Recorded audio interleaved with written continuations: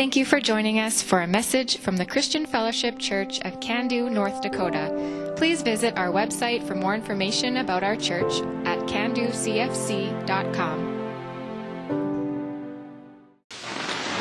Here we go, friends. We're still in our emotional wholeness series. I've been enjoying this. I know it's been interesting because as we go throughout the week and I bump into people around town, we'll talk, and invariably something like this that we talked about comes up. And it's actually cool how practical it is for us to talk about something like emotions, because it's something all of us have. We all are struggling to deal with them in a truly righteous or a good way. And it's fun that we can journey together towards the wholeness that Jesus wants us to experience. So I'm not going to ask for a show of hands. I'm just going to assume you're all enjoying this as much as I am. So that's good. Yeah. I'll just keep looking at my notes. Okay, so today we're going to talk about the emotion of anxiety. Anxiety, or to be anxious, means to be troubled by cares, worries, stress, and even fear. To be anxious is actually a very common human experience. We all go through it in different times and in different ways for different reasons. There's lots of stuff that goes on in our lives that can cause us to feel anxious. Sometimes it's big things or little things. Sometimes it's very common things that everyone goes through. And sometimes we're even surprised by the thing that comes into our life and causes us to experience anxiety. So we're trying to interact a little bit during this series. We're going to make this fun. Anxiety can be a fun thing, can't it? Maybe? No. Don't worry. You don't have to say yes. But what I want you to do, you get 20 seconds. 20 seconds on the clock. And I want you with someone close to you, you can work in 3s, 4s, 2s, whatever. It doesn't matter to me. Come up with at least 10 things that you think people would be anxious about. You got 20 seconds. Go.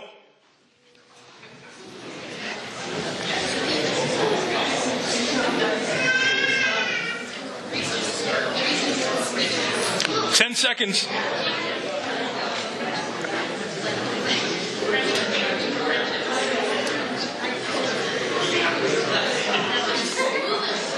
All right, time's up. That's 20 seconds. That's 20 seconds. Oh, that's right. Cat, turn around. Okay, good. No cheating. Okay, so how many of you guys made it to 10? Oh, man. Okay, Cat did. Good. That's why, because she didn't turn around. That's why. How many of you would say that you were anxious as soon as I asked you to turn to a neighbor? Okay. We love our introverts here at CFC. I like that. Okay, so just in case you guys didn't make it to 10, I found a list online of top 10, most common things that people will experience anxiety because of. So their finances. How many of you listed money somewhere in there? Okay, yeah, of course. Finances, health, job, relationships. I think I heard someone say friendships. Overworking. That's an interesting one. I actually didn't think about that. How many of you thought of overworking as something that you could be anxious about? So this must have been an outside. Okay, just one of us. Maybe it was for people outside of North Dakota because we have such a strong work ethic. Right, Kent? Yeah. State Senator, you got to know these things. All right. Getting older. I don't feel anxiety about that one yet because I'm super young. Our kids. How about what other people think about us or our reputation? Our past can make us anxious, and also our safety. Can anyone relate to any of these things from this list? Yeah, I can too. We're gathered here today because, of course, we're followers of Jesus. That's our reason why we come to church. We come to a worship service to set our hearts on God, to worship Him. And we're going to look to Him yet again today for answers, solutions, guidance, and wisdom for our lives on the topic of anxiety. You don't have to answer this question out loud, but just a few things to think about here before we really dig in. What do you think? Was Jesus ever anxious? Could He possibly know what we're going through when we feel anxiety crop up in our lives?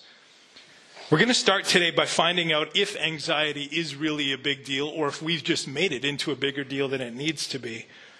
We're going to look also at the advice that Jesus has for us as we deal with anxiety, which you could also call worry in this world. We'll discover how pointless worry and anxiety really is. And then we'll answer some questions like, was Jesus ever anxious? And if so, how did Jesus deal with anxiety and stress? So let's pray, and then we'll look into the Bible together this morning.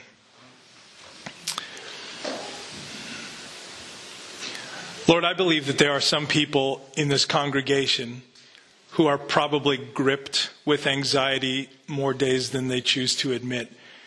And that's not anything to be ashamed of, Jesus, but we just want to be honest before you. Lord God, in this place, we pray for healing this morning. We pray for deliverance and freedom by the power of your Holy Spirit. Holy Spirit, this is your church. These are your people.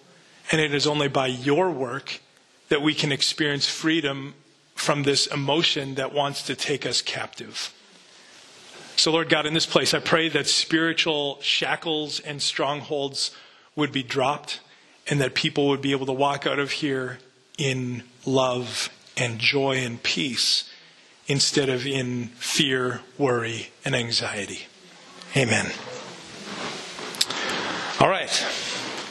So first question that we want to answer today, is anxiety that serious?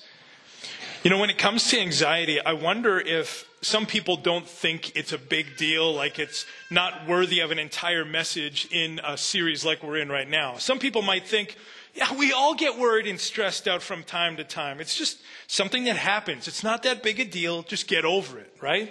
You know, I can understand, honestly, why some people might say that, because as someone who doesn't personally experience a ton of anxiety or worry, I can even hear myself thinking in that way once in a while.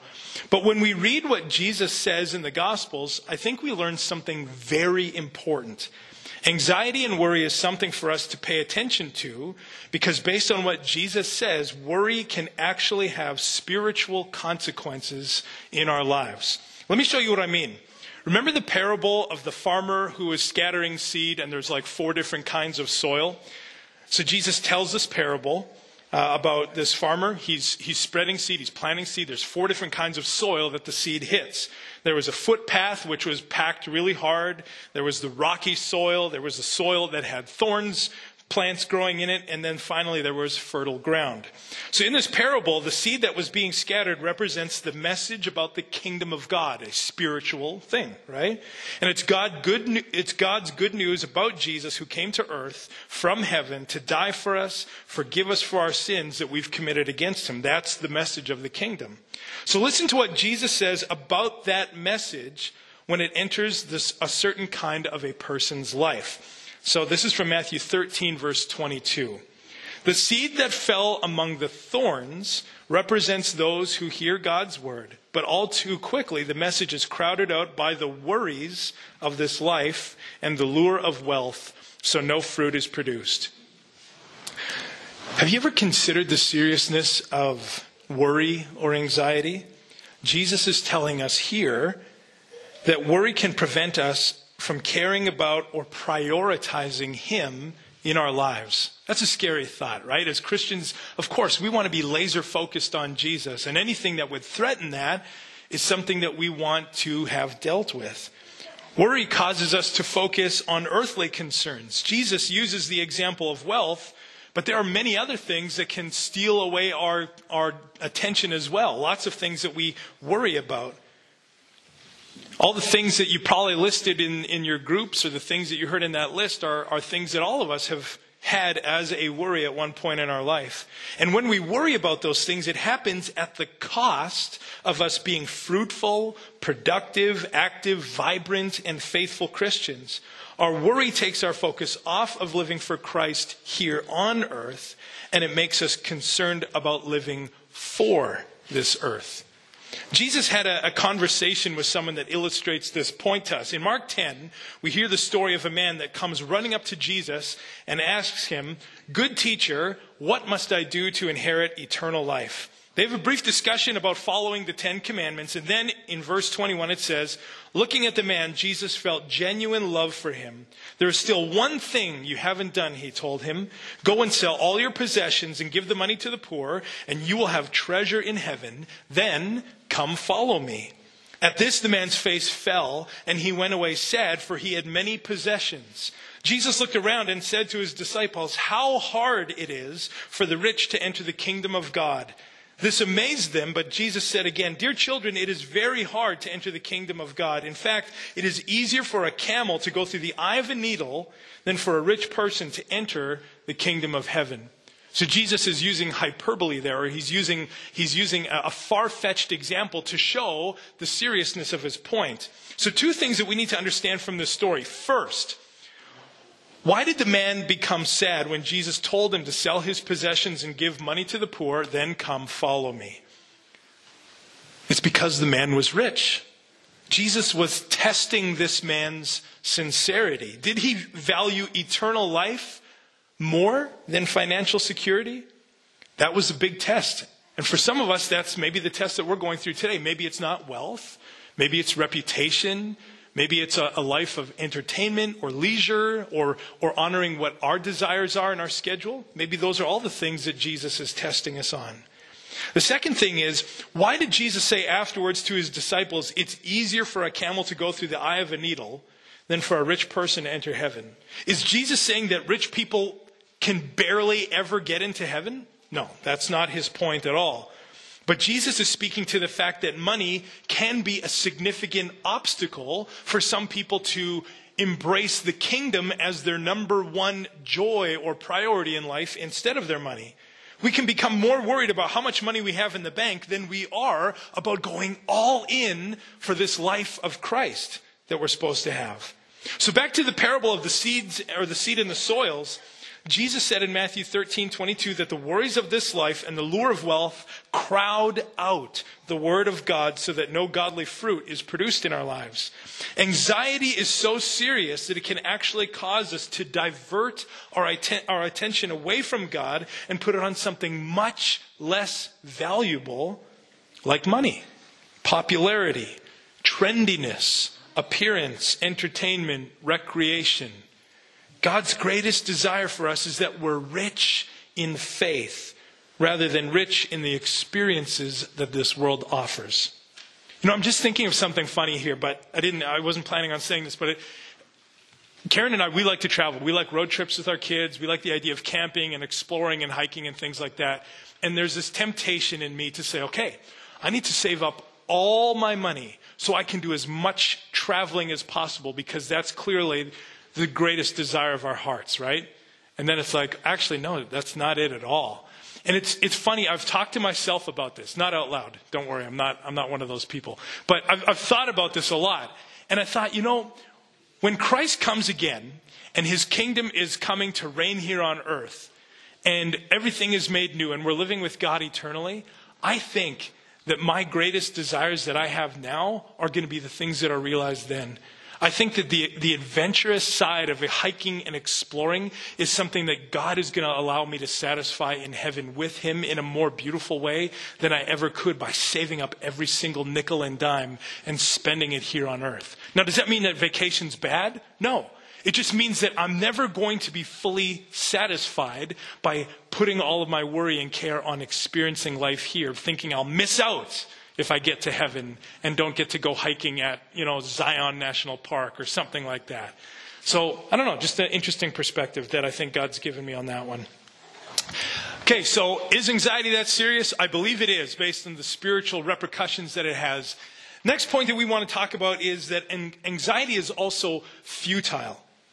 During another time when Jesus was teaching about the physical needs of this life, he warned us about the futility of anxiety. In Matthew 6, verse 27, Jesus says, "Can any one of you, by worrying, add a single hour to your life?" And the answer is, of course not, right?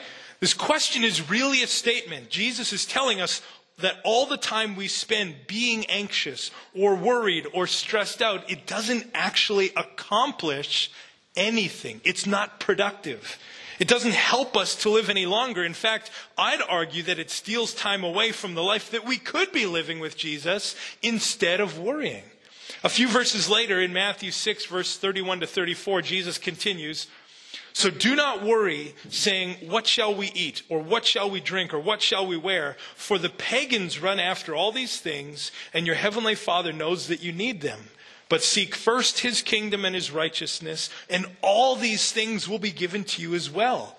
Therefore, do not worry about tomorrow, for tomorrow will worry about itself. Each day has enough trouble of its own.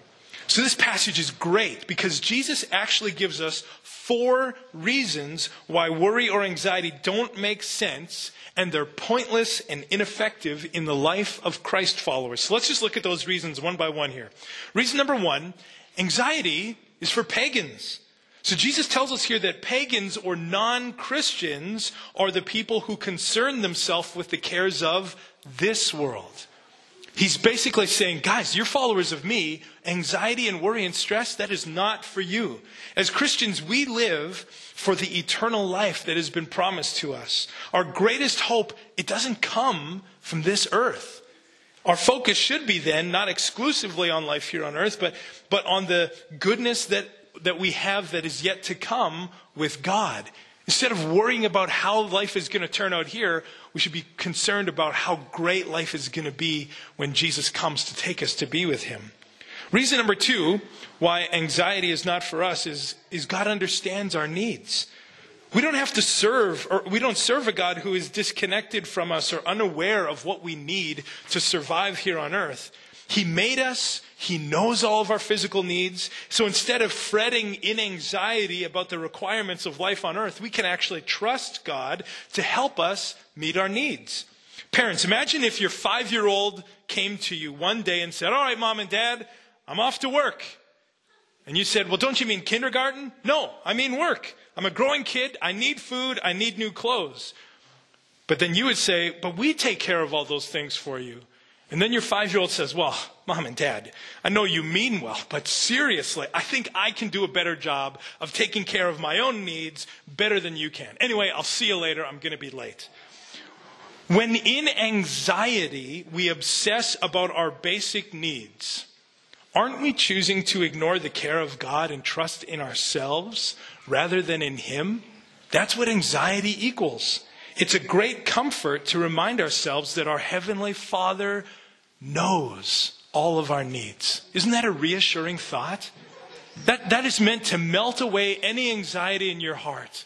If you can't make rent, or if groceries are running low, or if you got holes in your jeans, not the kind that you bought with holes in them, but the holes that wear through.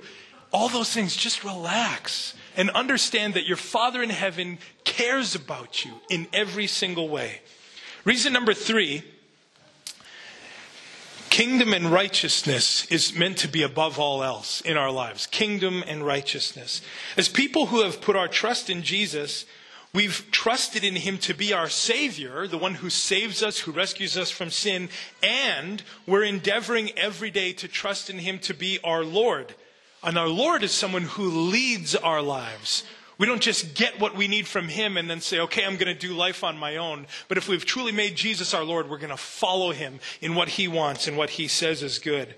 Essentially, in coming to faith in Jesus, we've signaled to God that we value eternal life in his kingdom, and we acknowledge that living according to his definition of righteousness is more important than anything else. And that also combats worry and anxiety. Jesus is reminding us of the covenant that he's made with us. Through his death on the cross, he says, this is a promise. You can take this to the bank. You don't have to worry about this life. Instead, I just want you to focus on the same things that I've focused on. Kingdom living, righteousness, honoring God with every word, thought, and deed. We focus on living for God, and he helps provide for us here on earth. I remember about this time of year, many years ago, Karen and I were looking at our budget and we were realizing that Christmas was going to be super tight this year. We didn't really have any money to speak of to spend on gifts. So we decided that we would save hard so that we could at least get each of our kids one nice thing. We settled on not getting anything for ourselves.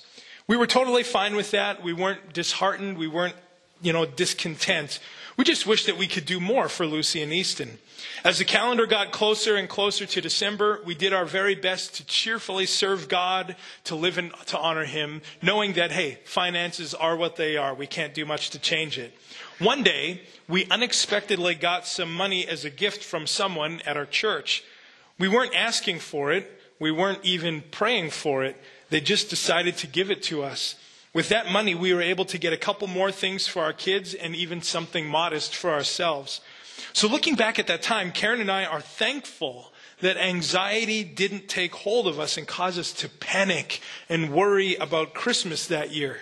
We believe that it was God's presence in us that helped us to accept our circumstances rather than obsess about them. We had peace in Jesus as we continued to serve Him, making living for Him our main focus. Seeking God's kingdom and righteousness first will result in us being content with our earthly circumstances and having our deepest needs met. When you find your joy and your hope and your glory with God instead of with material things, the importance that they have in your life really diminishes quickly. Last reason here why anxiety is something that we can deal with, and it comes from this passage, is this whole one day at a time principle that Jesus shares at the end here. Matthew 6:34 can sound like a bit of a riddle. This verse isn't telling us to neglect planning or preparing for the days to come in our lives, but it is telling us that worrying about things that haven't happened yet is useless. It makes no sense to be consumed with anxiety today about something that may or may not happen tomorrow. When anxiety grips us about the future, it steals away our ability to live today by trusting in Jesus and doing His will. I believe that Jesus has taught us in Matthew 6, verse 31 to 34, that anxiety is indeed futile. It has no purpose and no value and no function in our lives. In fact, it robs us of the joy of the Spirit that we are meant to have as we trust in God today and one day at a time after that. So we've seen that anxiety has seriously negative effects in our lives, and we'll see how futile being anxious is a little bit later. Or we have seen how futile it is to be anxious. Now let's answer another question here. This is kind of an interesting one because I quizzed a few people this week just asking them what they thought, Was Jesus ever anxious? What do you guys think? And show of hands, I won't ask you to justify your answer, but does anyone think that Jesus was ever actually anxious? Okay, a few. How many think there's no way Jesus never ever would have experienced anxiety? Okay, and there's a lot of people who didn't put up your hands. You guys are just safety players. That's fine. So Jesus lived a human life, right? So the answer, I believe, just based on that fact is that yes, Jesus did on some level, to some degree, experience anxiety.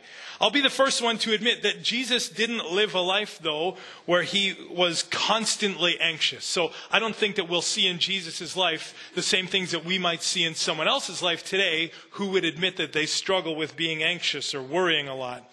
In fact, I confidently say that Jesus was never once conquered by anxiety. That's an important word here. But He still felt the pressure on His life that anxiety brings. He went through trouble, did He not? Yeah, absolutely. Jesus would have easily had cares about the success of His ministry or about how to operate in the most fruitful way possible. And He was even tempted to worry. A vast majority of the anxiety that Jesus might have experienced centered around His impending death. So let's look at a few verses that show some evidence of anxious moments in Jesus' life. But in each of these verses, we're also going to see examples of how Jesus dealt with anxiety so that it would not and could not take Him over. So example number 1 is from John 12, verse 24 to 27.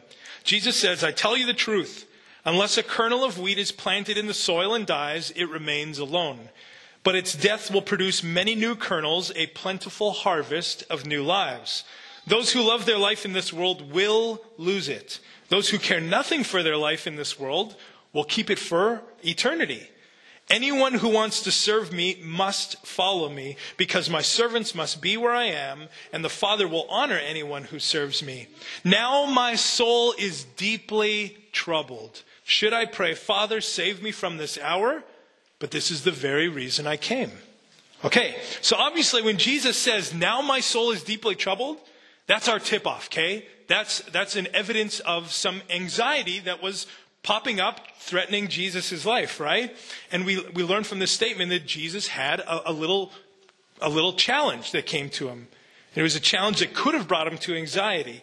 He knows, and here's why. He knows that like a kernel of wheat that's planted in the ground will produce many more kernels of wheat, his life, when given on the cross, will produce many lives who will live for all eternity with him. That's kind of the analogy that Jesus is sharing with us here.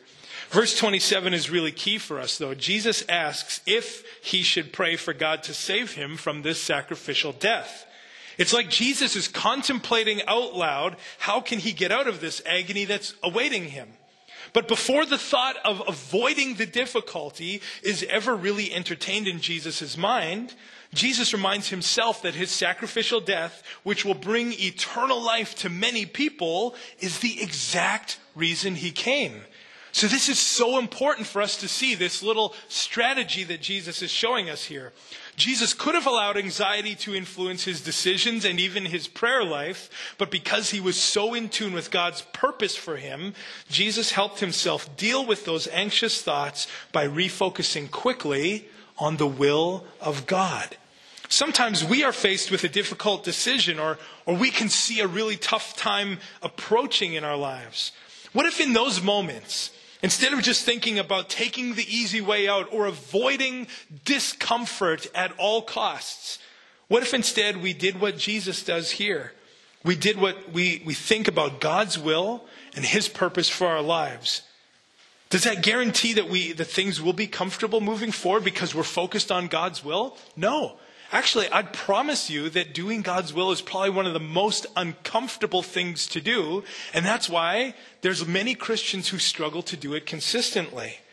But if your choice is either to be inside the will of God or comfortable in earthly terms, what would you rather have? I'd rather be inside the will of God every single day. Because I don't want to squirm in anxiety and it causes me to avoid obeying God. Jesus didn't do that, so I can't do that either. None of us should. Romans 12 verse 2 says, "Don't copy the behavior and customs of this world, but let God transform you into a new person by changing the way you think. Then you will learn to know God's will for you, which is good and pleasing and perfect." It's when we allow the Holy Spirit to influence our thinking that we begin to know God's will for our lives. The best way that I've ever discovered God's will for me is just by being in his word daily. Man, the word of God guides me. It teaches me. It corrects me. It gives me the path on which I should be walking. And when I take these words and apply them to the decisions I make in my life, I'm choosing to walk in God's will.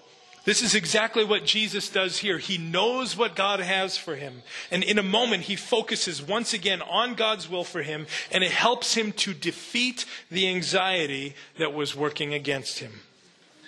Example number 2. When Jesus was in the Garden of Gethsemane, knowing that his brutal and sacrificial death was just hours away, anxiety was all around him. In Luke 22, verse 44, it says, "And being in anguish, he prayed more earnestly, and his sweat was like drops of blood falling to the ground." So the word anguish here, in other translations, it means agony, great fear, or literally terror of death. If you're in terror, is that an anxious thing? Yeah, absolutely. Jesus was so anxious at this time in his life that he was terrified. That's an okay thing for him to admit. So it's not actually hyperbole or an exaggeration when it says that Jesus' sweat was like drops of blood. There's actually a medical condition called hematidrosis, where a person begins to sweat drops of blood. It's caused by when you're literally terrorized, when you have a great fear of death or tragedy or something like that, that kind of stress will cause blood vessels to pop or burst, which lead to your sweat glands. And then instead of sweat coming to the surface of your skin, it's blood. It can be a fatal condition. So what Jesus was going through was a legitimate human experience because he was God in flesh. He didn't save himself from the worst terrors that you and I could go through, but he experienced them fully. What did Jesus do in response to this immense stress that he felt? That's the big question. It says that he prayed harder, more earnestly. I don't know about you, but when things get stressful for me, sometimes I'll admit I have a problem just praying. Because I'm panicked, or I'm worried, and I think, I got to do something. Like, I can't just sit around. It's not time to be still. It's time to spring into action and change my circumstances. How many of you think like that when anxiety hits? Yeah, I'm with you, right? But that's actually not the right response. And as anxiety clouds over our lives, we need to pray harder with more urgency to the God in heaven who knows our situation and the way that we can be helped most perfectly and beneficially. I think personally that Satan uses anxiety to pry us away from intimacy with God. So often in my life when things get stressful, I begin to feel that I have to do something. I have to get into action. But when that happens, what I really need to do is make time to pray. I need to reconnect with Christ most urgently, because it's in that moment that I need Him the most. Not my wisdom, not my expertise, not my experience. Those things all pale in comparison to what Jesus can do for me in that moment. There's simply nothing more powerful than connecting with the God of peace and salvation and grace to help us when anxiety is trying to squeeze us away from God. Example 3 comes from Mark 14, verse 33. This is again in the Garden of Gethsemane. It says, He, that's Jesus, took Peter, James, and John along with him, and he began to be deeply distressed and troubled. There were other times when Jesus took Peter, James, and John with him as well to be a part of more significant moments in his life. The Transfiguration is the one that we probably all think of. These 3 men, Peter, James, and John, this is kind of Jesus' inner circle amongst the disciples. He trusts these men. He confides in them. He can be himself around them clearly. They are his spiritual community here on earth. And Jesus shares his distress and trouble with the people that are closest to him in faith. When we're dealing with deep trouble in our lives, when anxiety is closing in all around us, we need to turn to other believers who will hear our grief, support us in prayer, and stand by us through the storms of life. This is what I believe that we have here at CFC. This is what makes this place special. At this church, we have people who genuinely care about other people. I love being the pastor here because I connect with a lot of the newcomers, or I'll see them during the week, or I'll text them, which you're welcome to do as well. But I just like doing that. I'll say, hey, thank you so much for coming. We loved having you here. We hope you felt at home, right? I just kind of encourage them in general like that. Often, they respond to me and they'll say, oh, Jeff, your church is amazing. I'll say, it's not my church, but thank you. And they'll say, like, I had so many people who came up to me and said they're glad that I was here. And like, they hugged me. I've never been in a church where people had smiles on their face as much as this. So friends, keep it up, like you're doing a good job. But this is the community that we have. We welcome people. And then also when the chips are down, when anxiety is threatening us, that's not the time for us to isolate. That's not the time for us to come to church and pretend like everything's okay, right? That's actually really stupid. Because that's going into what Satan wants us to do. Hey, you got to fake it. You can't be yourself at your church. You can't let them know that you're hurting. That's bad. And they'll think that you're a loser. They'll think that you're not a good Christian. Friends, that's not true. That's a lie from the pit of hell. This is the place to be broken. This is the place to come, not just limping in, but having people carry you in on a stretcher, because spiritually, you need people to care for you. If you agree with that and you need that care, you need to say amen. Amen. Yeah, there you go. This is what Jesus did. He didn't say, okay, guys, hang back here for a minute. I'm just going to go and pray. And then he broke down in distress and anxiety alone. He shared it with people. I think we have this pride thing. We have this privacy thing that can be huge obstacles. Man, if I have a rough week, I need to tell you as well. Just because I'm your pastor doesn't mean that I'm immune to anxiety and things like that. When we lived in Winnipeg, I went through some of the greatest learning moments of my life because of my work as a youth pastor. Some of the greatest joys in my entire life came in those days, but some of the greatest sorrows and gut-wrenching grief came from those days as well. If you want an anxiety-free life, don't get into full-time ministry. But I love what I do, and I wouldn't trade it for the world. But it certainly comes with challenges. 2 people in my life have helped me for the last 10 years so much. And I'm not exaggerating here, that I don't know where I would be in life today without these 2 people that God has given me. One of them, of course, is my amazing wife, Karen. The other is my best friend, Donovan. In the most anxiety-filled moments in my life, I've always been able to count on Karen and Donovan to give me time, to hear my heart, to pray with me, to talk to me, and remind me of God's good and perfect will. Good Christian friends, they will not tell you what you want to hear, but they will tell us the things that lead us to Christ, that encourage us to run the race even though it's hard. Karen has helped me or called me on some stuff that I need to be called on because I was feeling sorry for myself. Donovan has showed me a better godly perspective when I felt overwhelmed. I'm so grateful for Karen and Donovan being steady Christian confidants in my life. Friends, it's much easier to run the race that God has set before us when we do it together.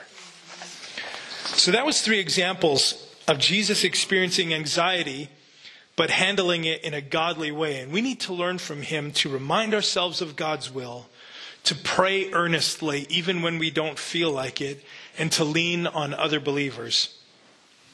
Here's 2 bonus teachings about anxiety from Psalms that are just too good for us to leave out this morning. Psalm 119, verse 143 says, "As pressure and stress bear down on me, I find joy in your commands." We can never go wrong with resetting our lives in anxious moments by focusing on simple obedience to God. Anxiety can scramble our brains and cause us to lose common sense and just do a lot of weird stuff, to lose sight of what's really right and what's really wrong. In those moments, our decision-making can become erratic. But when we keep the simple commands of God in mind, just even focusing on the 10 commandments, like allowing that to be something you meditate on and dwell on in anxious times, that actually alleviates some of the burdens that we deal with, giving us a sense of joy and safety. You know, a lot of parents, we struggle to realize how good our kids feel when we have rules and boundaries in our house. It gives kids, young children who are developing, it gives them a sense of safety and that they understand where limits are so that they don't do things that are going to be hurtful to them.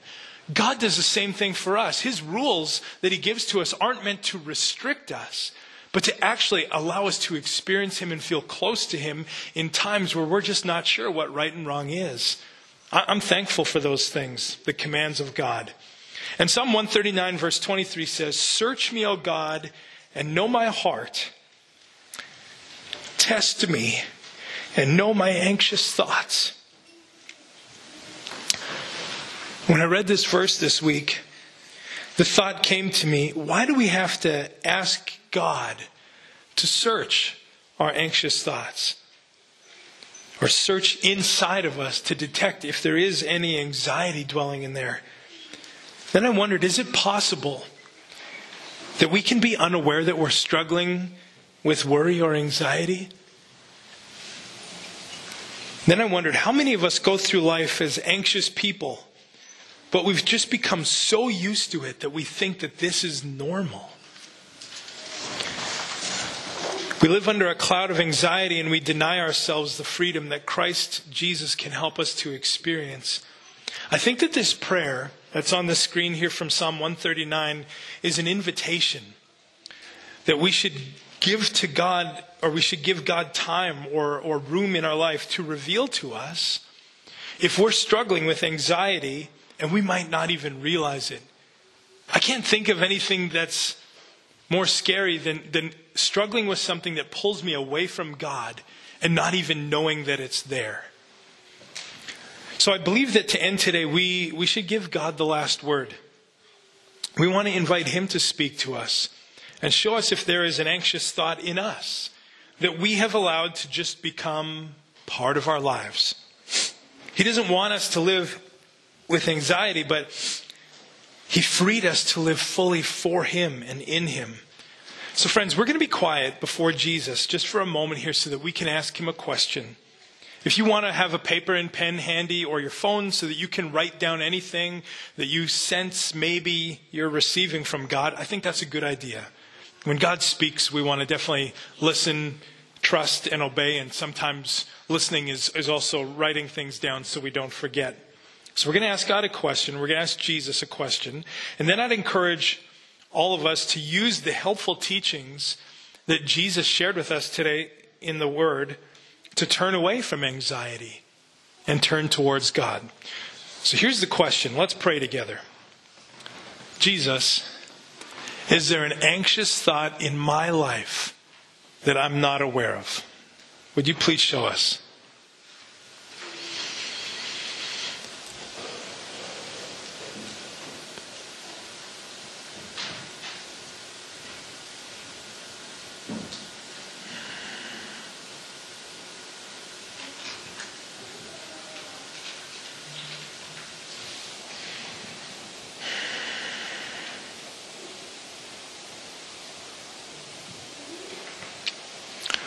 Usually anxious thoughts are based on a lie. That's not from God, but rather from our enemy. So just now, if you've received something, if God's pointed something out to you, I want you to just pray in your own words, just in the quietness of your heart. Just tell Him that you trust in Him more than the lie that this anxiety is speaking to you.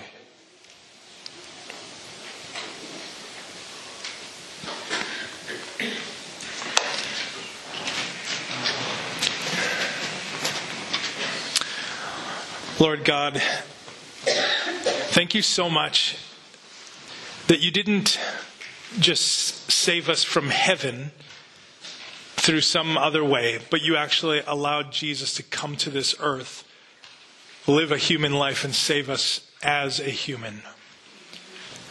Because now we get to look at His life and understand, oh, this is how it's meant to be. We don't have to be conquered by anxiety. We don't have to be stricken with grief or worry or stress. That's actually not for us because we are children in your family. Lord, I pray that for everyone who you pointed something out to this morning about maybe an unknown anxiety that is dwelling in them, I pray, Lord Jesus, that you would deliver them from that. That you would cause them to turn to you, help them to turn to you, and to make you the focus of their lives rather than this anxious voice inside of them.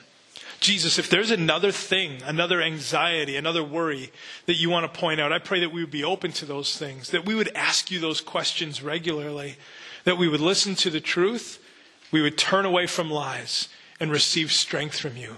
Thank you, Jesus, for the agony that you experienced in the garden. You didn't turn away from it. You didn't run.